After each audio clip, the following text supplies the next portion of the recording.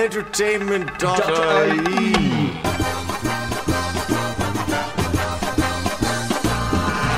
I love the way you say film. Hello and welcome to the Filum Show. I'm your host, Owen Ronan. As always, that's still my name, and so is Brian's name, Brian. Hello.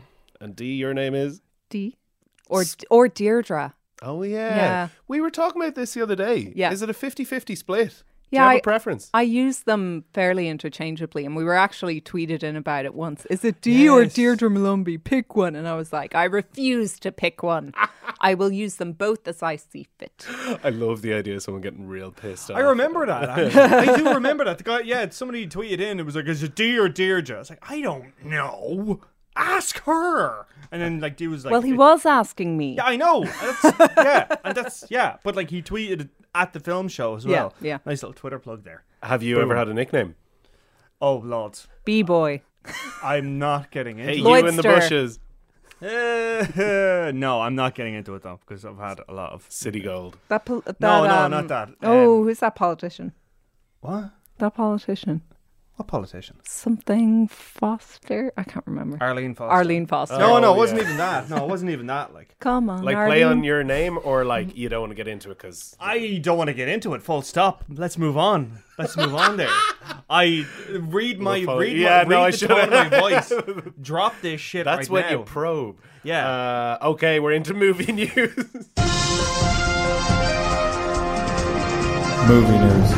Movie news. It's a good podcast. It's a great podcast. It's a great podcast. Don't laugh. A man has died.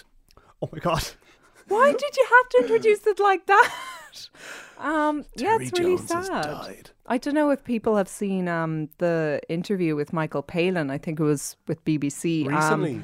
Yeah, he was talking about just missing his friend, just missing going down the road, having some pints with him, just having the chats. And he gets kind of teary during it. And it made me feel really, really emotional because there's something about guys crying that makes me really sad. But old men crying is like, oh my God, sad. Due to decades-old friendships.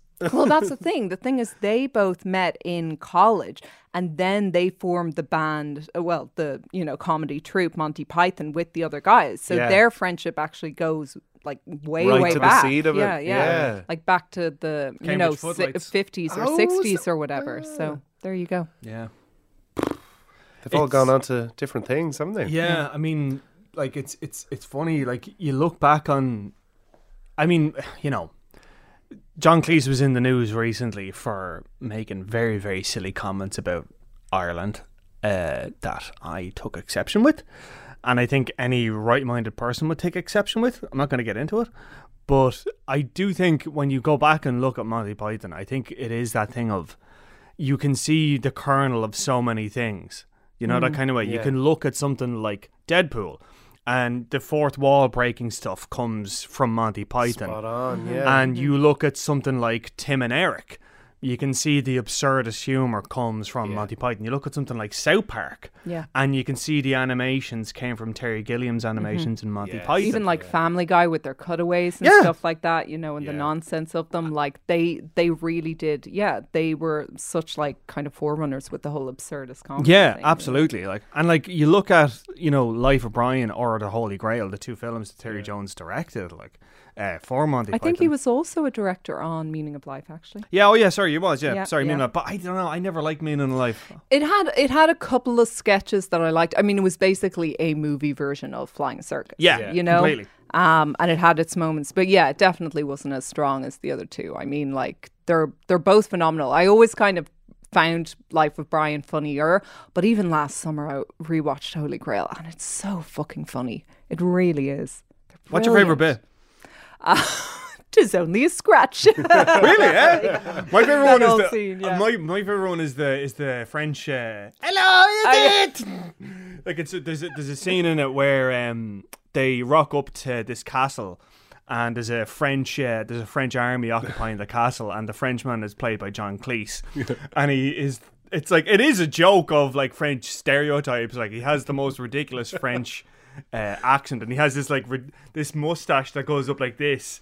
and he goes, "Hello, is it? No, we have a holy grail here. We don't want it." And he like does all this like, and he like, and like doing the hat thing and all this kind of and stuff. like some like this isn't it like quote for quote, but something like "I fart in your general direction" and stuff like Your that. mother was a hamster, and your father smelled like elderberries. Do you know what I love about them though as well is that like if you look at a lot of comedies today, so much of it is in the writing and the script is good, but then when you actually look at the stage in the scenes, it's two people in a kitchen, or it's just a way to get dialogue out. Whereas they have that that mix of like the visual gag in Holy Grail where he's running towards the castle and the guards see something in the distance. Yeah, and he's getting and closer. it cuts back and forth. It's like he's still on the horizon. It's like cut back to the guards. And he's just arrived and he's there. They're taken by surprise. But like, that mixed with hilarious insights. Obviously. Yeah, I or mean- the whole coconuts bit, and you know the story behind that, right? That's how they were doing it for real. I don't know. But they couldn't afford horses. Like the crew literally couldn't afford horses. So they were like, "Fuck it, let's just do this. Use the coconuts, and it can become a gag." And it's even actually like it's that thing It's of like genius, it's like, genius, but like it's that thing of like. Of course, they would totally have a man standing behind them, knocking the coconuts together, carrying the pack, like, because it's Monty Python, like, you just, that absolutely makes sense. Guerrilla filmmaking, like, I love that kind of stuff because it's not hurt for it; it's improved. It's improved it, like, it's that idea of like, you know, imagine if they had all the money they wanted, like, you know, that kind of way. Like, Oh, Holy Grail would not be the movie we know Not at today. all. Like that rabbit, like the whole bit with the rabbit. Imagine if they had cutting edge CGI for that scene. It just wouldn't be the same. Yeah. That's it. Yeah. even in like The Life of Brian as well, like even in that where they got more money. Yeah. George They- Harrison's money. George yeah, Harrison's money, yeah, of course. Yeah, George Harrison stepped in to fund it, like. But even in that, they had the money, but they used it so cleverly, Yeah. like, you know, that kind of way. Like the whole thing where they like he paints the entire Colosseum Oh, Romani yeah. Domus, like the Romans go home, like. But that whole scene, the lead up to it, where it's like he's the Latin teacher, you know, they go to the house, and I'm like Romani et Deus. What have they done for us though? Yeah. But it's there is that thing of like the people who created these things that have meant so much to you. It is the thing you really do like. Clearly, I don't know Terry Jones. I never met him, but when they pass on, you feel the loss, don't you? Yeah. Like, I think as well because like he was such a big part of Monty Python, and now, you know, John Cleese actually tweeted, and some people were like, "Oh, you're an insensitive jerk." But I just kind of write off John Cleese now as this kind of, he's just a rambling old man on Twitter. Like he is exactly that now. That's why even with the Irish thing, I'm like, fuck it, it's John Cleese. Being a rambly old man utilizing Twitter, you know. But he said 2 down, 4 to go, and it's kind of true because obviously we lost Graham Chapman back in 1989. Then, but like that's just it. You feel like we're losing them, you know. We're losing Monty Python. You know, it's not just Terry Jones. It is very much like you can see them young. They're all old men, but because they had so much work when they were starting out that became so influential, you could, I don't know, I know what you mean. It's very much, it'd be more my dad than me, but was he big into Python? Yeah, my dad exactly, introduced me to Python. yeah, exactly. Really? But that's it. there It was you go. never something that was like it's something that you'd be happy to pass on again and again. I don't think they date too poorly. Was he a part of the reunion? Was he very Terry Jones? ill Oh then? yeah. In fact, that's actually what happened. He was learning his lines for it, and seemingly they noticed that he was having a hard time remembering his them. lines. Yeah. And then when This he was in went around That's not that long 2014. ago. It was Yeah. around 2014, I think. Yeah. Jeez. And he then when they noticed that he was having problems memorizing his lines, he went for a scan and they found that he had this thing called, I think it's like primary aphasia, it's called, where it's basically it's a form of dementia, like it's a form of Alzheimer's. And anyone who has known someone who's had Alzheimer's, it is the most fucking harrowing thing in the world to sit through that and watch that, like to see somebody, because I mean, they call Alzheimer's the long goodbye because you are literally watching somebody fade away. Like they lose their identity. They forget who you are. I mean, by the end, like fucking. I mean, that would have been like 6 years after he was diagnosed. You know, like I'd say he couldn't even talk and stuff. No, that was it. He couldn't. By the end, he couldn't talk. Like he'd forgotten how to speak. Like, so, I suppose if there is any comfort in this, is that his suffering is over. But the other for his family too, and for his family as well. But the other part of it is you kind of touched on this. Was I don't know if any of you ever saw it, the speech that John Cleese gave at Graham Chapman's funeral. You ever seen it? I don't know if I've seen it. I'll have to look it up. The levity of it. It is fantastic, and I would encourage you to watch it. It's basically John Cleese talking at Graham Chapman's funeral, and he starts off, and it's very serious. It's in a church, like it's in a church, and he's like, I think it's all very sad that we're here together to, bury our good friend, and I'm paraphrasing here, and we all think how sad it is that this talent has been lost. Well, I'm not. Fuck him. I'm very glad that he's dead. He was a bastard. He was a bastard. Good riddance. I hope he fries. And the point, but he makes the point of being that like there is absolutely nothing more that Graham Chapman would want than for someone to curse out somebody at their funeral. There you go. Yeah. I think of like anything more than mindless good taste is what he described it as. So in that instance, I'm hoping for the funeral, if there is a moment that they'll do some kind of silly I can't believe joke. that's only the second. Jesus. That's the second. That was he's only the second one, yeah. I mean, Bale will live forever. I mean, Gilliam's still directing. Yeah. So. Yeah. And Eric Idle, I think, has had a few projects. He was only on the Conan O'Brien podcast a couple of months ago, and he was brilliant in it. There you go. Yeah. Oh, they're all so sharp. Yeah. Still. Like fucking Terry Gilliam. I remember when he was over for JDiff a couple of years ago. It was around the time they were started production on the Monty Python Live, and he was so upfront. He was like, "Yeah, we're literally doing this because we got sued and we lost, and we needed the money, so we just like said, yep, we're going to do a live show and make all the money and pay off our bills." Yeah, he was like literally that upfront about it. He had no qualms about admitting. See, that's so Monty Python. That's it. I love these guys. He was just like, and like, I think we have the interview on site somewhere. He was like, literally like, yep, we sued and we lost and we had to pay the solicitors. So this is how we're going to do it. We're going to put on a show. And it was perfect. Like, it was so clearly so transparent and so clearly Monty Python that it was like, yep, we're doing this to pay for a legal bill. I'll still go, exactly. And people will fucking, like, the thing's sold out in like 2 minutes. So madness. It's sad. Yeah, it's there very you go. sad. Well, there you go.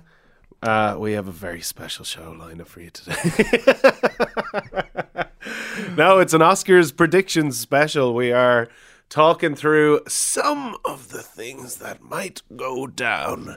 There's already, obviously, the nominations have come out. A couple of little disappointments there, I dare say. Greta Gerwig and director and so on. What do you guys think? Yeah. Sorry, I'm still feeling morose. Well, we actually have a few articles on site on entertainment.ie if anyone cares to read them. You can listen to us now, but if you want to also, use the platform of reading, literature, internet, your eyes. Audio description, maybe? Yep. Sure. Why not? Look up entertainment.ie 2020 Oscar predictions, and that'll probably bring it up. Brian basically wrote up his for Best Picture and Best Director, and I wrote up mine for Actor and Actress.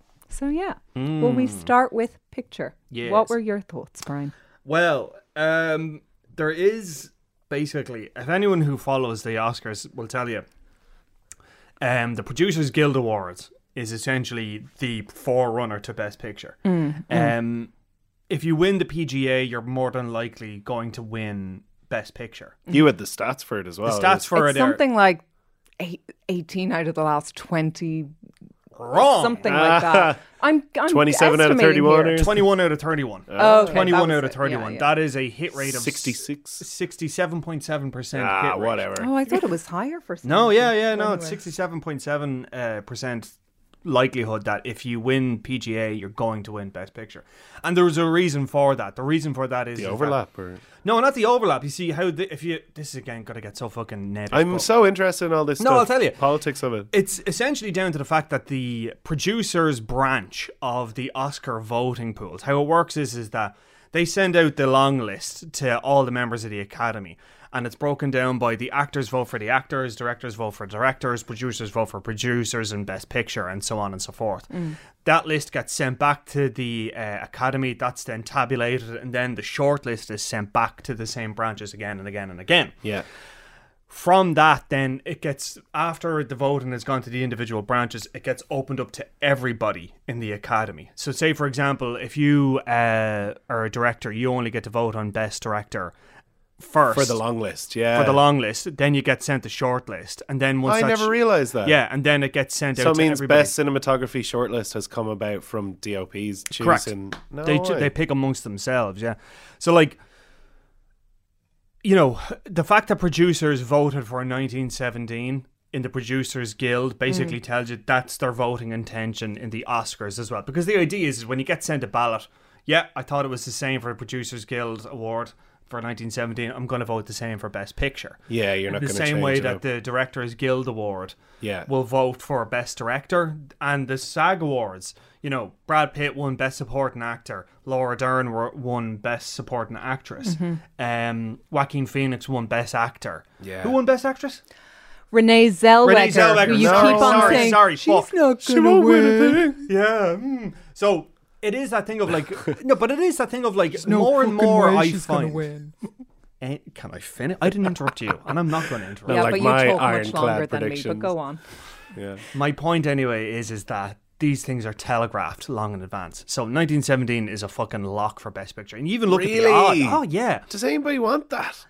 Do you know what I mean, people want that more than they want Joker. Yeah. And like when you actually look at 1917, it's a big fucking producer's wet dream because they had to shoot it chronologically. They had to tailor everything to suit the script and how it was shot and the durations of shots and all that as well. There was loads of moving parts for it that a producer had to wrangle in. So it makes sense. So you think all the producers were sitting there with, I'm going to say it, big boners. Yeah. Because they know how much coordination it took. Big wide-ons for the women producers. Fair, okay. But like that thing of like, yeah, it is a thing of like a producer would look at this and be like, absolutely, this is such a well-produced film. Of course we're going to give this Best Picture. And that's it. And the same with directors. Directors would look at 1917 and say, how the fuck did they make that work? That it's all done in one shot. So like Sam Mendes is just as likely to get Best Director as Best Picture in my mind. What about the shortlist? Are you guys disappointed at stuff that was left off altogether? There's no point in even getting into the whole Greta Gerwig thing. I mean, I was looking at, I know it's an old interview, but just about like Saoirse Ronan talking about being inspired to direct because of her work with Greta Gerwig and what an incredible director she is. And I mean, you see it in Little Women. Like, it's a different kind of direction to Sam Mendes, obviously. It's a different kind of, means of coordination, but I think it's just as much coordination. But I mean, getting to like the emotional integrity of an ensemble cast and, offering this new kind of fresh, but really kind of fascinating, in-depth and contemporary look at like a kind of literary classic. I think that's, very much warranted and worthy in itself too. So yeah, I mean, I could go on forever about, I don't get why she was shunted out, and I am disappointed about it. You had some other did you guys write up like we're talking about stuff like Us or Midsummer? Also, sorry, I'm still feeling very morose. I mean, Sorry, it's just, yeah. I mean, it's just Can you answer that really it's just zanily? genre movies just get kind of shut out. I was particularly disappointed, I have to say, by but again, I suppose it's because you don't really have a horror category in the Golden Globes. Usually the Golden Globes look a little more favourably on genre movies. But again, maybe it's because it's like musical or comedy and drama. They have those two sections. But I would have hoped that Golden Globes would have been a bit more kind of inclusive. I think that the fact that Taron Egerton wasn't nominated for Best Actor for Rocketman, people were a bit surprised at. Although I wasn't myself. But I mean, it's a tough category this year. I mean, I'll move on to Best Actor anyway, because I think that Brian has kind of covered. I'd agree much the same with him that it'll probably be Sam Mendes in 1917. Possibly, and I completely forget his name, the director of Parasite. Oh, Bong Joon-ho. Yeah, for Best Director, possibly, because I know they tied for, I think it was at the SAGs, didn't they? They won Best Cast. Yeah. Ensemble cast or whatever. Ensemble cast, I didn't even know No, those categories. but the Best Director gong was split between them. Really? I didn't know that. Yeah. I didn't. Oh, right. Okay. Do you not remember that? Yeah. I know that. How does that come about? That's odd. I mean, I know that like the Best Ensemble Cast was won by Parasite, and I know that was a big shock. Like, and that's the SAG equivalent of the top category in it. Yeah. And last year, Black Panther won it. Okay. Yeah. So it is that thing of. I didn't realize though that Bong Joon-ho won the Best Director in the SAGs. I didn't You realize have that. me doubting myself, but I'm pretty sure. Oh no, wait, it wasn't at the SAGs. No, actually, that doesn't make sense because that would have been Screen Actor Guilds. No, it was at some other ceremony. Critics' Choice. Maybe that was it. Yeah. It might have been Critics' Choice Awards. That makes sense. Yeah, because Screen Actor Guilds, of course, directors wouldn't be in that. And Critics' Choice was fairly recently. Yeah, as well, it was. wasn't Yeah, it? it was Yeah, before. I'd say Yeah, it was so they it was had Critics' tied for it. Yeah. Fair. Yeah. But what was I saying there? Yeah, anyway, I could see him possibly getting in for Best Director just to like even the playing field. But honestly, yeah, I'd see 1917 as the forerunner for directors. Yeah. Like again, so it's actors vote on the shortlist for Best Actor. And how many current actors would there be in the Academy? Oh God, I think I used to have to figure offhand. It's like overall there are something like 4,000 members. It's over 4,000 of the Academy. And so it's a lot of modern working actors get invited into. Yeah. But it's not just a end of career kind of thing. No. And in fact, as well, they actually did. They did a big kind of clear out of Academy members in the last. Oscar's so white. Yeah, no, and that was it. That was literally what caused it. Like that controversy over it. Like, and you even see it this year. Like the fact that they got fucking. I mean, the Oscars are still so white and men dominant, which is really annoying. Yeah. I mean, the fact that they got Issa Rae and John Cho to announce the fucking nominations, and there wasn't not one person of colour nominated in Best Actor. Like, in Best Actor, well, in all four categories, Cynthia Erivo was the only person of colour. Yeah. 1 out of 20. Yeah. That's insane. Yeah. And then in the directors as well, it was all men. And like, you know, Greta Gerwig in Little Women, I absolutely think she should have been fucking nominated. That's just the also, thing. Also, she was pregnant. So no just way, saying. I didn't know that. Yeah, and she hid it all through the filming. Like, Saoirse Ronan only found out afterwards. No way. Well, yeah, because people would have been like kind of treated her differently, you know? Yeah. Legend. But yeah, there you go. That's the thing. I'm I not wouldn't saying she should be nominated because of that. I'm just saying, like, fair fucking play. I wouldn't to her, keep bringing it up, but I just thought the directing in it was so good. Yeah, maybe it was just the thing. the editing or something, but it was amazing. Yeah. And even the fact that like it does take a director to draw that performance out of somebody. Do you know the kind of way? Like, as much as you look at 1917, it's all the moving parts and the explosions and the editing and the trying to get it look to one shot, etc., etc. There is that still thing of like the director is the person who's setting the scene for the actor, and getting them to pull that out of it to guide the story along. Yeah, and I mean, she directed 2 Oscar-nominated performances in Saoirse Ronan and Florence Pugh. So it's just like, what the hell's going on? Do you think Saoirse's got a chance? No. Probably not. Really? I think it'll be Renee Zellweger. And to be honest, and if you read my article on entertainment.ie, I go into a whole like bit of why she should and deserves it for her performance in Judy. No, Renee Zellweger. Who I've been like touting to win basically since I saw the movie. Yeah, nonstop. Even though Brian's like, I freely admit. I freely go watch admit. the movie. Watch 8th Grade. Yeah, I freely admit I didn't see. I know. I will say this right. I didn't see Judy. Yeah. I remember Dee walked out of it and she was like, "That's a fucking 5-star film. She is gonna like." I remember you said it. You said she's gonna win the Oscar for that, and I remember at the time thinking, I didn't hear a lot of buzz about this. I don't know if I can know if That's I the thing, believe it's this. a surprise to me. I was also right about Rami Malek last year. I was saying it since I saw Bohemian Rhapsody, and Brian was like, no, it's a shit film. And I was like, well, whether you think it's shit or not, he is going to win. And in both instances, I will tip my hat to Dee. She proved me wrong. And, you know, I haven't seen Judy, but, like, I mean, the fact is that she won Screen Actors Guild. She won Golden Globe. She won Critics' Choice. The odds are in her, like, she's got this locked down. Yeah. She's going to win this. Bookie's favourite kind of thing. Oh, yeah. Jesus, you can't even get odds on her. Like, I think it's like fucking 5 to 7 odds on her. Like, it's crazy. Like, there's just there's no betting in it. Like, she's won it. No, I'm worried you won't touch wood.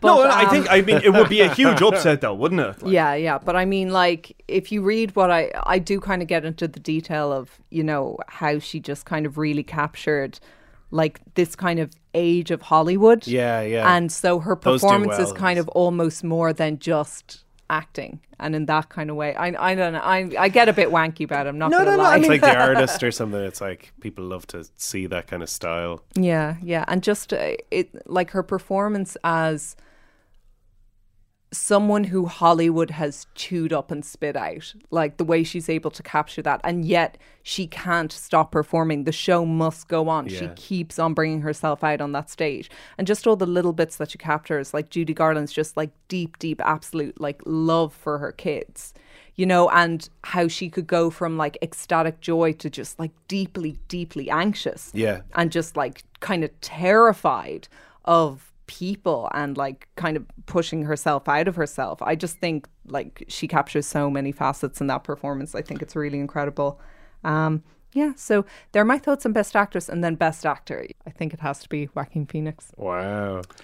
I would have thought at one point maybe Adam Driver for Marriage Story, because he is brilliant in that. Yeah. But I mean, the other nominees in there, I mean, it's lovely seeing Antonio Banderas get an Oscar nomination. I was really surprised he'd never gotten one before.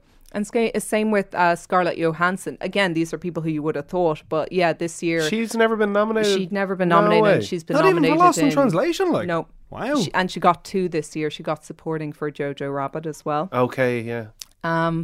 But yeah, there you go. And then who else is in the actor category? Yeah, Leonardo DiCaprio, like fucking Leonardo DiCaprio. Like he's if he's gonna get double. He didn't get mauled by a bear this time. Yeah. You know, he barely even tried. Anyway, no, obviously he is amazing as well. What do you think Joaquin's speech is gonna be like?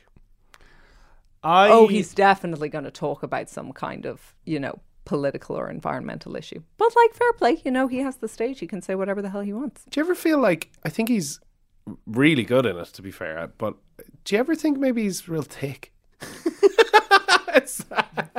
No. What do you mean? Where like did thick, that come from? Every interview I've seen with Joaquin Phoenix, I think he's secretly just thick as 2 bricks. I think he's just completely uninterested in the promotion. Yes, that's fair. Yeah. Now, stand clear. Gonna drop a name here. Oh god. When I interviewed him, Kutchlang, he was utterly uninterested in being in the. Like, I mean, I went in. This was for Inherent Vice. Right? I went in really prepared, and I was trying to mix it up, and try to be like invested in it, and talk about like, you know, Californian hippie culture in the 60s, and like, you know. Where he obviously spent a lot of time. Yeah, like exactly. Like his parents came from that. His parents were Moonies and all this kind of stuff. Yeah. Like I said, like did you draw upon any of that? And you know, I obviously this might have been before your time. Just really wanted to get a really good interview out of him. The dude could not care less. I mean, and I don't blame him, to be honest. I don't blame him for having a completely blasé attitude to fucking interviews. Because he only cares about the work, or yeah, I think he just I just don't think he cares about trying to sell it. I think he's one of these people that he's like, look, my work speaks for myself, so go fucking watch that, and that's all I really have to say on this. Like, yeah. And to be honest, I think if anything, I think it kind of speaks to how flat, you know, this Oscar nomination season has been, that like we all just are like, yeah, he's clearly going to win. No one's really jazzed about it, you know, that kind of way. Yeah. Everyone's just like, yeah, he's clearly going to win. Yeah, he won. No, I don't think so. I think it's because like, well, it is his 4th time nominated. Yeah. I think that it's well deserved at this point. You know, he's been previously. I would love to see him win for the Master. Yeah, the Master. Yeah, I think that's the big one that people are like, how did he not win for that? But also Gladiator, he was amazing in. Walk the Line. There've been so many incredible performances in between. You were never really here. I think he should have been nominated. Oh my god, you are gonna love it. People tell me it's like it's just on Netflix. Gory for gory's sake, and maybe not to get too excited about it. I've been watching it so far, and I'm like, this is so Joker.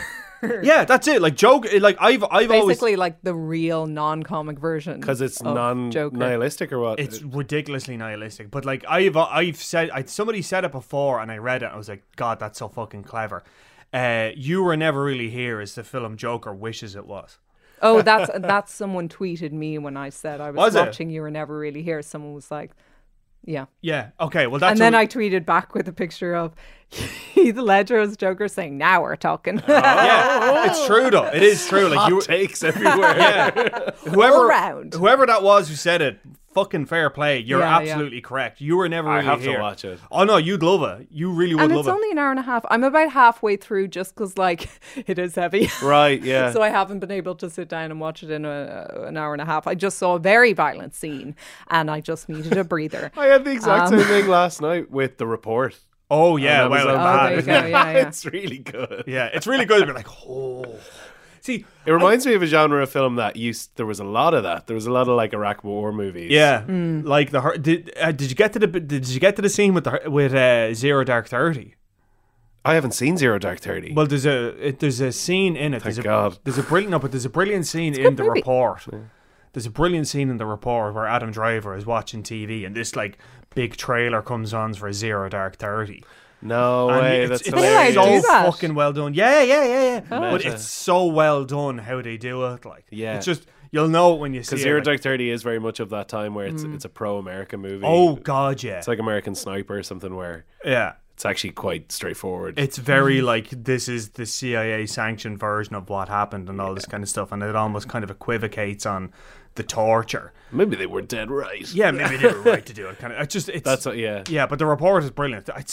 Report. People should have been fucking watching that and talking about that way more than Joker or any of them. Didn't make any kind of a splash. But just kind of a final point, just to bring it back around, because you were saying, people are kind of sick of saying that. I don't think people are so much sick of the idea of Joaquin Phoenix winning, because I think it's deserved. I think they're sick of talking about Joker because people have just been talking about it for so long, like since it was released. We did a whole spoiler-filled special on it if you want to go back and listen. It's a great chat. It's a very good podcast. Yeah. I'm nervous about how much I defended it as well. I stand by a lot of it. It's provocative. No, it was. It definitely was. Maybe it's paper thin. But people were slagging the Best Director category, obviously, because Todd Phillips is in besides Scorsese for trying to make a Scorsese movie. Yeah, there you go. There was another, and again another thing. Because imagine if he bet him. Yeah, because there was another thing I saw as well. It was like Todd Phillips is it's the first time a film that's basically copying another director's film has made it into the same category, which is funny. As that director is being nominated for a thing. Is Irishman going to pick up anything?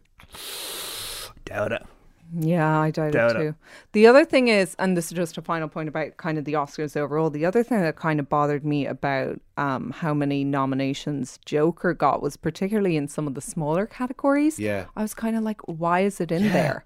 Like, it just felt like for the sake of it, like for stuff like sound and stuff, like, really? You know, like you compare it to something like, I'm sorry, but it is the go-to sound comparison, Ford versus Ferrari, which is just so perfect. Or Ad Astra. Or Ad Astra, Yeah, the audio production in them, like. The fact that it, and okay, I get for best hair and makeup, although I think that there was a bit of kind of, you know. He wears makeup in it. Ad-libbing going on there in that, like, he's just painting his own face and stuff. Isn't that like what Heath Ledger did as well? Yeah, but that's how I feel about the whole, like, every time the Oscars rolls around, you get the sense that the people were voting with one hand while they're on their phones or something. I think it's kind of like they don't know what the smaller categories actually mean. Like, especially when Bohemian Rhapsody won Best Editing last year. I don't think the voters know what editing actually means. And is that because it goes to a short list, which is editors, and then everybody goes, I know what a chop is, when it's wide open. That's it. Yeah, I think that's it. Yeah, that's it. I do think a lot of it, and I would imagine as well there's an element of, like, the reason why I think Bohemian Rhapsody did so well. Oh, I know it's because that final scene. No, not the final scene at all. Live Aid thing. No. The reason I'm talking about editing specifically. Oh, sorry, in editing. The editing category. I think the reason why Bohemian Rhapsody did so well last year is because that fucking production was such a shit show. And everyone in Hollywood knew how bad it was. Yeah. So when the time came around to edit it, they were like, this film is actually done really well in spite of how terrible it was. Yeah, it could have been that, yeah. And like, we're voting for this in spite of the fact of we know how terrible it was. That's interesting, because we're always talking about that here, whether it's like, is something a good movie because you thought it was going to be shite and it turned out pretty good. Like last week with Bad Boys for Life, like I went into that like fully, I had the axe out ready to go. And like I was like, this was actually really good. Don't eat this. This axe. Don't throw an axe. But yeah, no, like I do think Bohemian Rhapsody got in under the wire because people knew how shit it was, and they were so pleasantly surprised by how good it turned out to be. How do you analyze that? And then like with Joker, it's like, oh, this is actually like a deep, complex drama rather than a comic book movie. This isn't what we expected at all, and that's why it got so many nominations. I think it might end up not getting as many I don't think it will, because people politically and stuff will just anyone. I think there will a lot be of people who will just reject it. I think that's the it. only thing that Joaquin Phoenix could like lose out on if there were enough people because like of that. The bigger chat around it and stuff. But I do feel like no, it's a strong enough performance to kind of stand on its own. Yeah. I think it'll win. It'll definitely win Best Actor. It'll probably pick up one or two of the technicals. It's definitely not going to win Best Picture. Todd Phillips isn't going to win Best Director. And yeah, that's it. I think it will win. It'll win Best Actor. He'll win Best Actor, no problem. I don't think it will win Best Picture. He definitely won't win Best Director. It will probably win something like Best Costume Design or something like that. Sure. You know, I think that's fair. Again, what is it even in there? Why is it there? Little I'm not going to get into it. Yeah, I don't know. Yeah, it's just... I don't get it. Yeah, it is. I don't get it. Like 11 nominations, like that's crazy. Like I'd like to quiz you on supporting as well. Is this, Well, I mean, I think... Is this one wide open? Best Supporting Actor? Yeah. No. To be honest. No, well, like... I mean, as much as any category... Give us the full nominees if you're able, or some of them. Well, in Best Actor, it's Brad Pitt for Once Upon a Time in Hollywood. And again, I go back to my thing of it won in the SAGs, it won in the Golden Globes. It's more or less... People love him. People love him. Yeah. People really do like Brad Pitt. I'd be delighted to see him holding the Oscar. Totally. Like, I think, you know, we talk about... Has he won one before, actually? I know he's been nominated. No, this will be his if he wins, this will be his first win. Yeah, and I think it's deserving. I think it's deserving because, like, that role, like, okay, fine. Like, he admitted it himself. It's not a stretch for him to think of, you know, he's this very zen stoner zen guy who takes his shirt off, looks great with his shirt off. What did he say? Has family problems. Yeah, literally. Doesn't get on with his wife. Doesn't get on with his wife. Do you think, is there any chance he's going to go up on stage and smoke a big joint when he's up there? I think that'd be deadly. I think that'd be class of smoking a big blind joint. Will I read the other nominees just out of curiosity? But again, I'd say he's got it in the bag. Wait, before you do, Dee, I learned another word for joint recently. A pinner? Well, this is much more important than the film nominees. I want to hear this. Go on, Owen.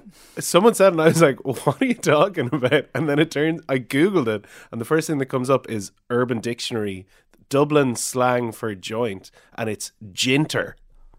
Yeah? Jint. If I had heard that, I would think it's a fancy word for a gin and tonic. I have never heard jinter for a Go joint. out and use it, dear listener, when you're up at the bar. Well, you said it's Dublin only. So only if you're in Dublin. Like, a spliff is the other one I would know it to be. There's lads smoking ginters. I've never heard that. Sorry. I've heard joint and a spliff. That's it. They're the two ones. Or a pinner. A pinner is like when it's a really... I've heard bifter.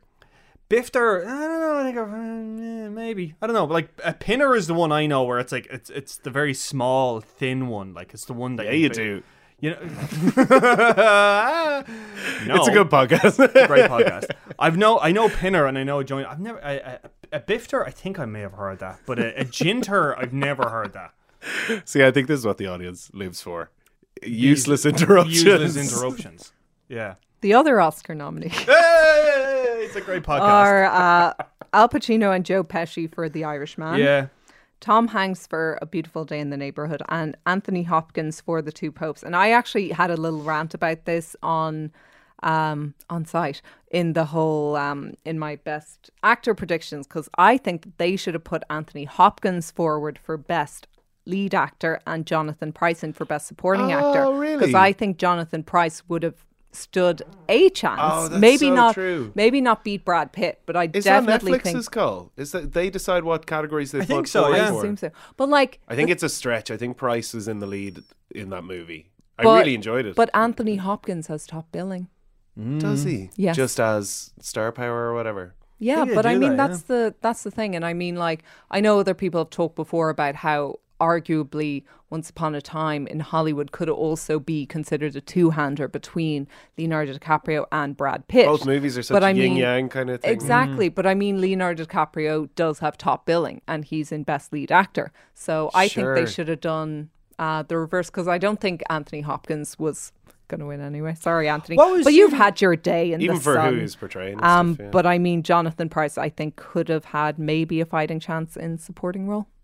Isn't it funny though? Like, was it Judi Dench that won an Oscar, and she won it for Best Actress in Shakespeare in Love? And she was No, it was supporting. it was supporting, yeah, but she was only in it like 10 minutes. Yeah, but Anthony Hopkins in Silence of the Lambs was only in it for like 15 minutes of screen time or something Really? altogether. Yeah. Yeah. So it's just that imprint. his presence holds Yeah. the Yeah, movie. yeah. Yeah, I don't know if that's fair. Judy's did, but yeah.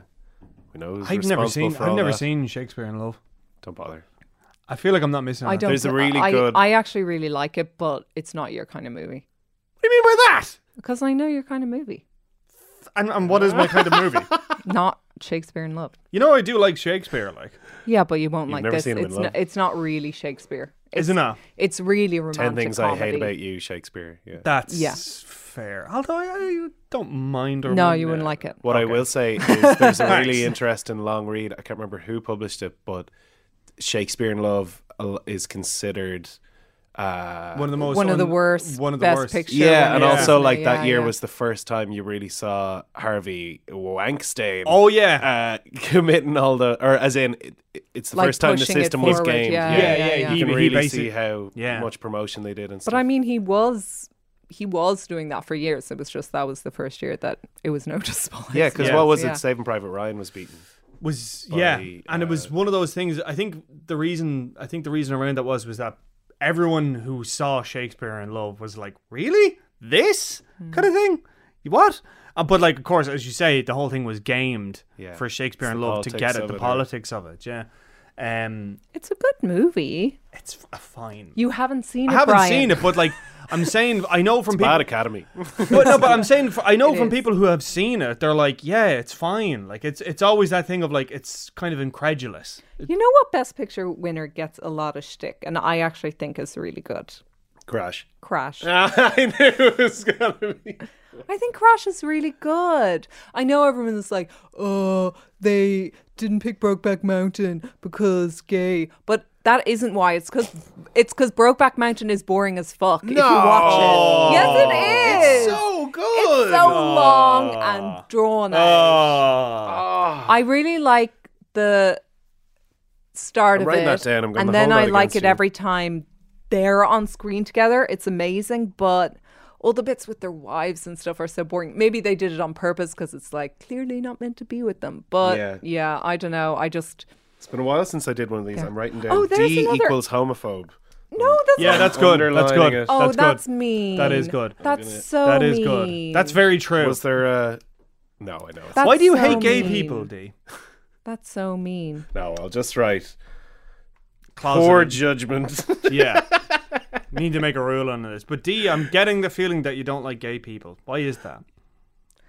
Brian, we could launch into so many misogynistic comments of yours. I Don't changed even get me notebooks. I started. miss having... I had all last year's No. Brian equals... I can't even If remember. Brian could, he wouldn't even have a Best Actress category at the Oscars. Oh! Listen, you know, I think giving women the vote was the wrong thing to do, and it's been downhill ever since. And I can see Charlotte laughing. I did that to make her laugh, and she's No, laughing. she's loving yes. We know where you stand, Charlotte. Speaking of actresses, yeah, I'd say Laura Dern has it in the bag for best. Really? I Yeah. love how I keep on getting That's this back on great. You're a topic. great host. Thanks so much for digging me I'm out not all a the host, time. I'm not a host. Yeah, Laura Dern probably has it in the bag for supporting. Who's Like, she it up is against? a good category now. Margot Robbie in Bombshell. Kathy Bates in Richard Jewell. Hold on. Pause right there for a second. Richard, what the fuck is Kathy Bates doing in that category? I actually read this kind of rambly article, which I couldn't help but be a bit like, yeah, possibly. So you know how she basically is considered to have taken the spot that was meant to be for Jennifer Lopez in Hustlers. Okay. I think Hustlers is such a like kind of anti-Oscars movie. And I read this kind of long tweet or whatever. Sorry that I can't credit the person because I just like flicked through it and I was like, that's kind of funny and quite on the nose. But yeah, I was like, well, we can't have Hustlers in the Oscars. We can't possibly. Who else can we have? Oh, Kathy Bates did a movie this year. Sure, put her. Yeah, literally. Get her in there. Yeah. She's a person who we remember. There is a bit of truth in that. Now, I think it is a good performance. Again, she's barely in it. But anyway, Florence Pugh for Little Women, totally deserved. Yeah. She is phenomenal in it. And Scarlett Jo for Jojo Rabbit, not sure. Again, barely in it. But Laura Dern for Marriage Story probably has this. I mean, she's kind of playing the same character that she played in Big Little Lies, but that character is so fabulous. I don't really mind. I mean, Laura Dern everyone is awesome. from the three from Marriage Story are in their category. Yeah. Well, Adam and Scarlett. There's no one in Best Supporting Actor. Yeah. But do you think there was a Best Supporting Actor performance in Marriage Story? Probably not. I mean, Ray Liotta was in it, and is it Alan Arkin? No, I don't think it was Alan Arkin in it. It was someone else, but probably not. Was there anyone snubbed in Best Supporting? Like I said, Best Jennifer Lopez. Or Best actor actress. even. Because you're dead right about J-Lo. Maybe Christian Bale for Ford v Ferrari. If anything, I tell you, no, I think the big snub in Best Supporting Actor was, I think Willem Dafoe should have got something for The Lighthouse. Oh, yeah, that's true. Has That The Lighthouse was a popped snub. up anywhere? No. Cinematography. Yeah, cinematography. That's it. Robbie Yeah. Ryan again, you said? No, what did he do this year? He did... Marriage Story. Yes. Okay, right. But no, I think that The Lighthouse and Uncut Gems, the fact that they were so clearly pushed out, I think it's fucking ridiculous. Those are two of the best films. But I'm not surprised. I'm not surprised because, again, they're both genre films. And genre is always never going to work in the Oscars. Like, Uncut Gems is clearly a crime thriller. Lighthouse is clearly a psychological horror. Neither one of them are going to do any kind of business in the Oscars. But they have to watch You know, them. Lighthouse should have gotten for editing as well. Yeah. That's a well-edited Yeah. movie. And production design. Yeah. And sound design. And fucking costume. Like, forget it. Like Not costume. I mean, they basically go around in either Donegal those catch outfits. Basically. Yeah. So either those or those, the onesies, those white cotton Waders, they're called. Oh, is that what they're called? Yeah. Yeah, I wouldn't know. I've never I'm worn wearing one. one right now. They're Regulates my body temp. so comfy. But a final point I would say is that, I've always maintained that getting nominated for an Oscar isn't necessarily the be all and end all. Yeah, that's or even true. winning. Like, I mean, you look at something like Nightcrawler, Jake Gyllenhaal in Nightcrawler. Yeah. That's one of his best performances. Brilliant. Yeah. I only saw that recently over Christmas for the first time. It's Great. so good. It's so good. But people know it as well. Exactly, that's it. People know it. And like the fact of it is that Jake, that was one of the best performances that year. Yeah. And Jake Gyllenhaal didn't get a fucking single nomination for it. So who really cares? Do you know that kind of way? I do Maybe think Twitter's the real academy. No, I don't mean It's it like not that. even that. It's, I would say, kind of movie fans and movie lovers. They know the really good movies. Anyone listening to That this is true. Like, I podcast, would never ever put the Oscars on some sort of pedestal and saying they are absolutely right in what they've nominated, because it is so they have a very select criteria. Yes. Like you could literally kind of write like 6 bullet points of what the so Oscars is the are opposite looking for. true then? Like, they just are genuinely very out of touch, or what? I think they are very Or is they it are always going to still. be, if it needs to have an appeal, is it a bit of a vanilla award? Or I think it's going to take a while for them to modernize. yeah, what's their biggest concern? Viewers. and is it still declining? Yeah, Yeah. getting worse every year. There. I honestly think that like there needs to be some sort of radical change to the Oscars, because the fact of it is that it is in danger of becoming more and more irrelevant. Yeah, I felt that, especially the last few years. Yeah. You know what's interesting as well? They've actually introduced a change this year, and there's been, no one's even noticed it. There's that little attention around it, and that's the name of the best foreign language feature. Yeah, best international. Yeah. Now it's best international feature. Oh, really? And that's how kind of little anyone notices or care. Because exactly. if you think about it, like it's such a like conservative name change. You know, like when they tried to introduce best popular film last year, and they were like, no, that means that popular movies can't be considered for best picture, etc. They probably should have done that. I think and they probably will do that. I think that they could definitely afford to introduce a few more diverse categories, but generally they need to just get more diverse. Yeah. Generally. Yeah. Even best stunts, like the fact that the stunt category is still completely left out of the Oscars, like I mean, I think that's ridiculous. Like, and that's not because just they're only going to get bigger and bigger. Like the stunts have been insane. Yeah, and that's not even just because, like, you know, oh, I love action films, I love whatever, I want to see more of that in the Oscars. It's work. It's not hard that work. It is. There's a craft and an art to it that is not recognized. You know, so that is worthy of note. But then again, like, I mean, I don't know. Just, I do think the Oscars, the more I get into it, with each passing year, it feels more and more like it is telegraphed months in advance. Yeah. But I mean, this particular year, for me, has proved especially disappointing, if I'm honest. Yeah. It's just so fucking... By the numbers. By the numbers. Yeah. And boring. It's kind of boring. Yeah. I mean... 1917. I mean, look, it is a really good movie, but I honestly think that in years to come, people will look back and think it's kind of boring. Yeah. You know? Like it's Dunkirk. Just, I mean, it is just another Dunkirk, you know? Yeah.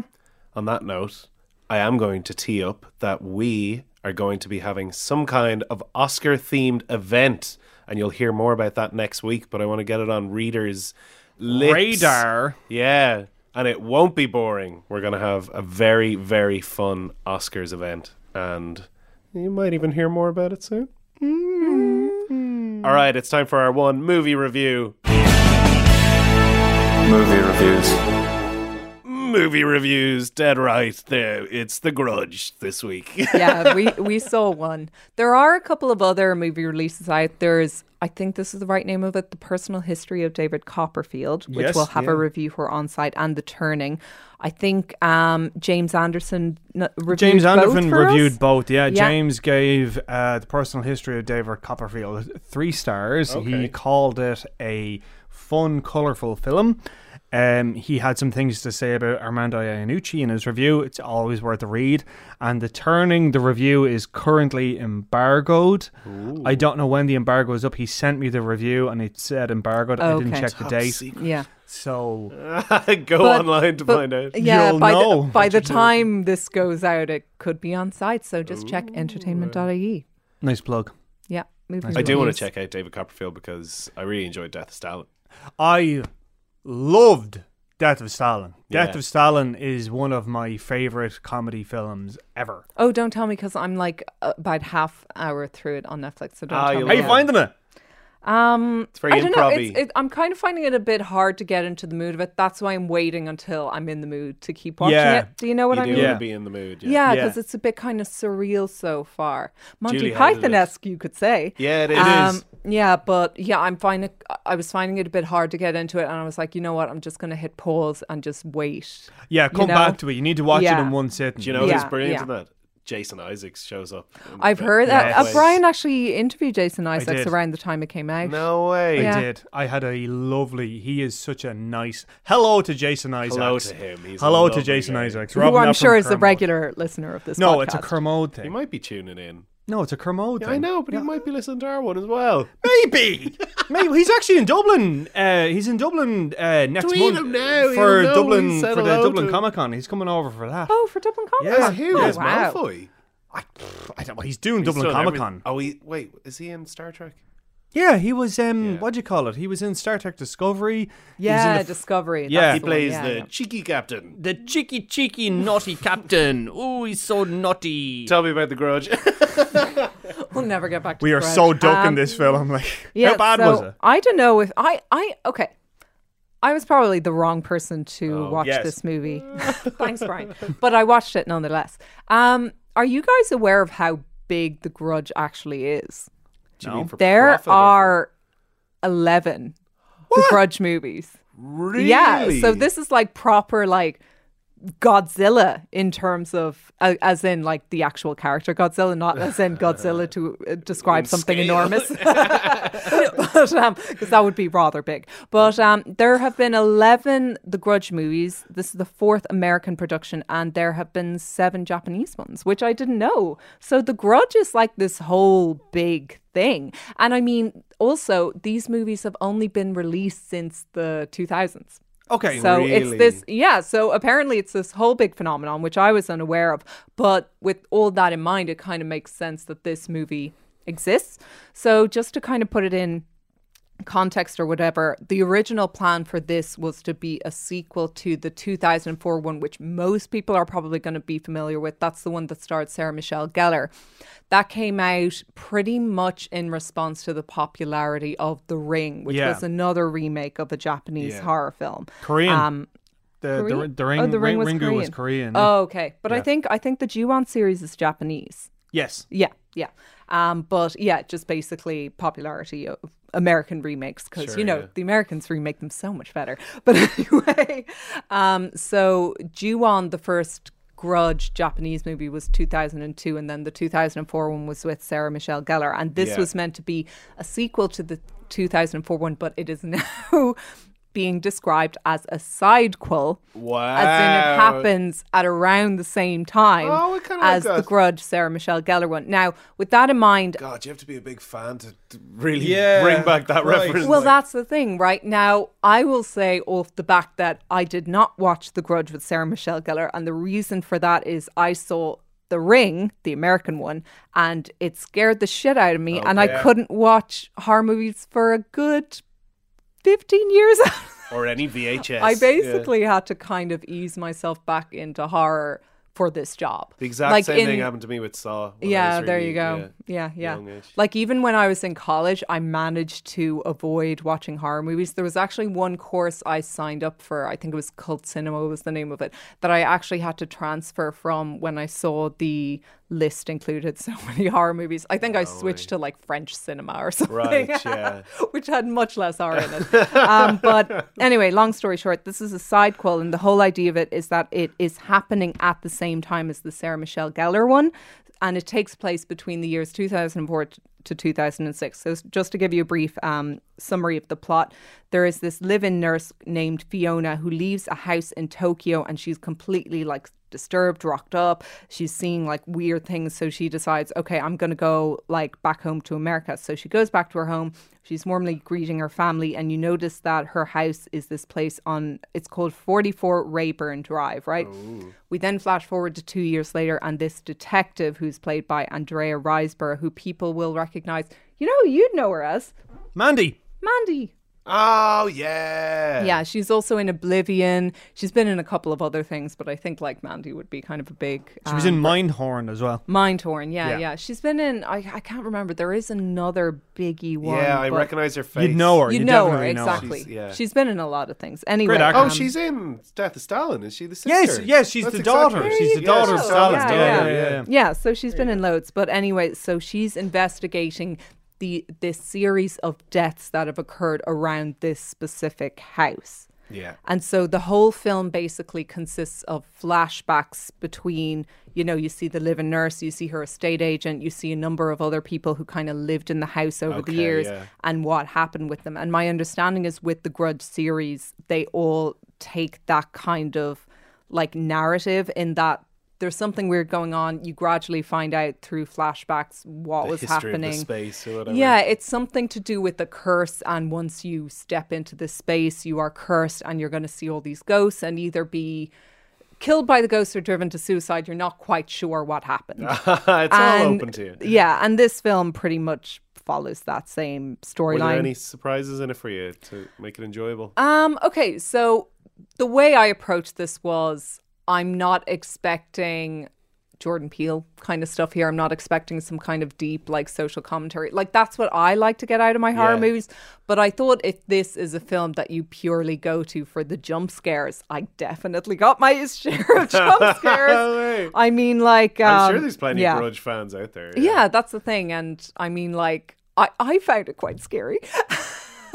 Was it effective? Maybe it's like I thought that it was effective from the jump scare perspective, and there were like some quite like there were a few things I really liked about it. I really liked the cinematography, which had this kind of like, I don't know, sepia dominant kind of washed out look to it, which I thought was kind of like interesting. Cool, yeah. Brian's being all like judgmental as if he's like a pro cinematographer here. But no, anyway, I mean, no, just what I thought it had a really interesting look to it. You know, it looked kind of different. Okay, well that's it's just because I always think with a lot of those like Asian horror remakes, they just make it look kind of green, kind of dark, and that's it. That's all you need to kind of get atmosphere. Dip into the color I definitely know what you're saying about the greens thing, because that was very naughties.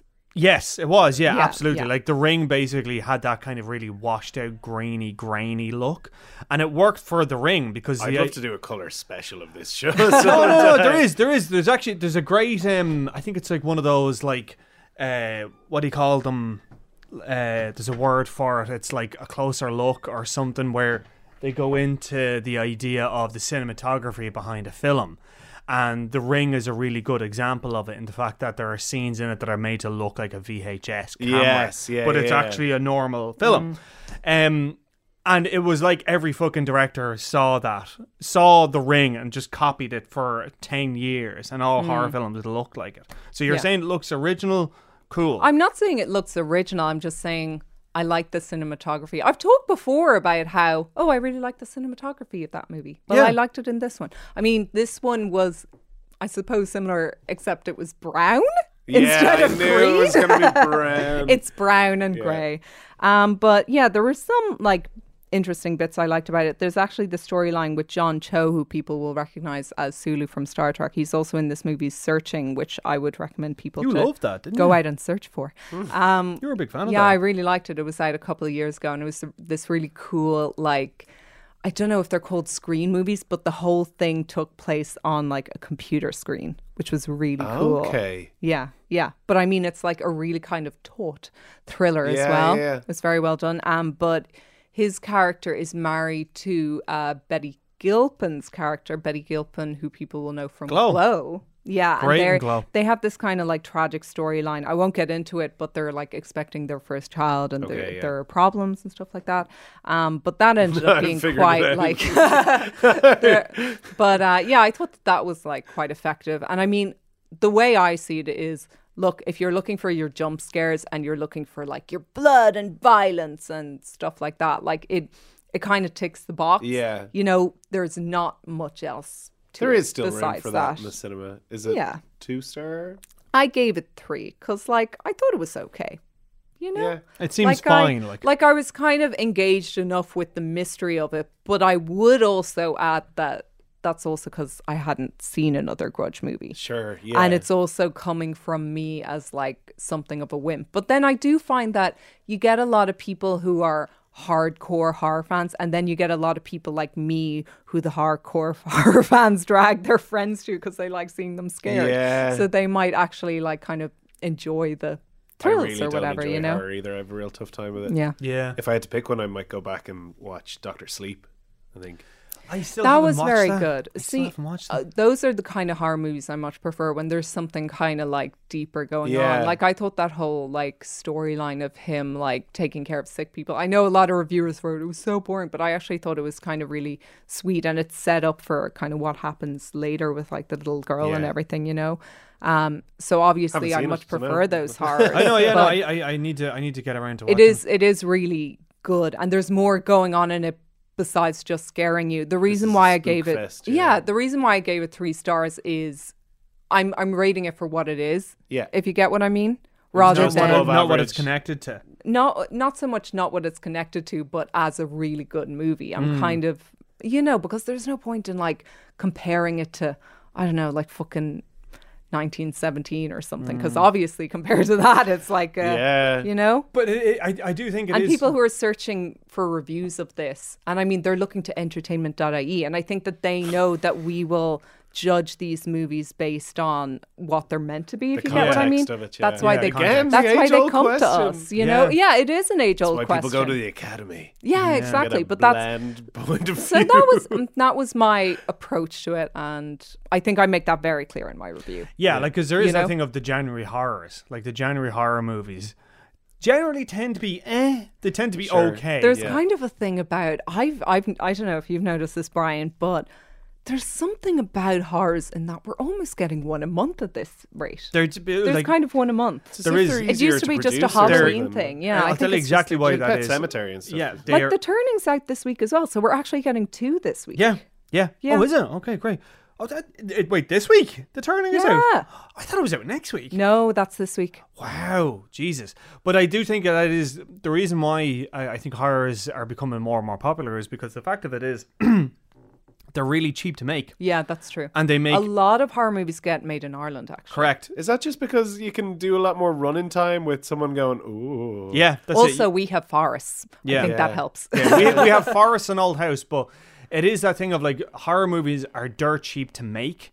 And they do really well because people will just turn up for them. They'll be like, Yeah. I don't know what this is about.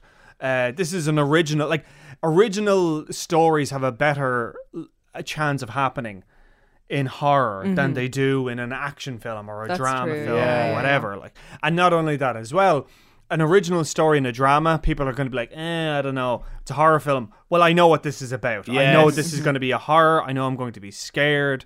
And they will go to it. Everything else is a bonus. Yeah, Yeah. that's Yeah, true. yeah. Exactly, yeah. I think that it's much easier to convince people who don't like horrors to go with their friends to Correct. a horror movie than to convince people who say don't like superhero movies to go to Correct. a superhero movie. Yeah. Because you still have the whole... It's a peer pressure Because thing, you can isn't it? it's Yeah. not even just the peer pressure. I would say there's still like the thrill of being scared Yes. is Yes. something that is just proven timeless. Yeah. You know? Gas. Yeah, that's really good insight. Yeah. Which is why people listen to this great podcast. All right, we'll leave it there. We have got a jam-packed show next week. Do you guys want to list us through? We've got, The Lighthouse? We have The Lighthouse and we have our interview with Robert Eggers at the end of this show. Yes. And we have Robert Pattinson on next week's show. Yeah. Really big star. Yeah. He's a star. I love it. I've a little teaser. I've seen that you get The Lighthouse. I did. Into I the have cinema. to. I You know the absolutely lighthouse have isn't to. actually a lighthouse, by the way. I know. I didn't explain it very well at all. I get that, though. It's But fair. I was trying to explain to him about the lighthouse outside it. You know, that structure? No, that's the Jemison chimney. Oh, well, I didn't know that. Why would it be? Why would there be an inland lighthouse? I thought that's partly why they named it that, was because it almost kind of looks like a guess so. lighthouse. Yeah, That's what I thought it had come from. I've never been inside that little glass box on top. Me neither. Anyway, it's a good podcast. It's a great podcast. We also have Beautiful Day in the Neighborhood. Yes. And we have Richard Jewell. And on next week's show as well, we have an interview with Paul Walter Hauser, who is the title star of Richard Jewell as well. So we have Robert Pattinson and Paul Walter Hauser on next week's show. What did I see him in that I loved him in? He was in I, Tonya. Yes. Oh He my was God. great he was in I, so good in Tonya. that. Oh, yeah. Yeah. He is good in that. He's really funny. He was really, really funny when we were talking. Like, I actually was cracking I up can't laughing. wait for that one. No, he was really good. He was really, really sound. And what else have we got? We have Queen and Slim. We have A Beautiful Day in the Neighborhood. We said that. We have The Lighthouse. We have Richard Jewell. Yeah, we've loads. I think Plenty. we've got it. We've Plenty. covered it. We've got plenty. Well, thanks Yeah. for tuning in to this Oscars chat. And again, there will be an Oscars event on the horizon. Yes. And I'm ending with that plug. So have a nice day. Now you listen here. He's not the Messiah. He's a very naughty boy. Now go away. Who are you? I'm his mother, that's who. Behold his mother. Behold his mother. Where's his mother? Right. Blessed art thou. Hosanna. All praise to thee. Now and always. Now, don't think you can get around me like that. He's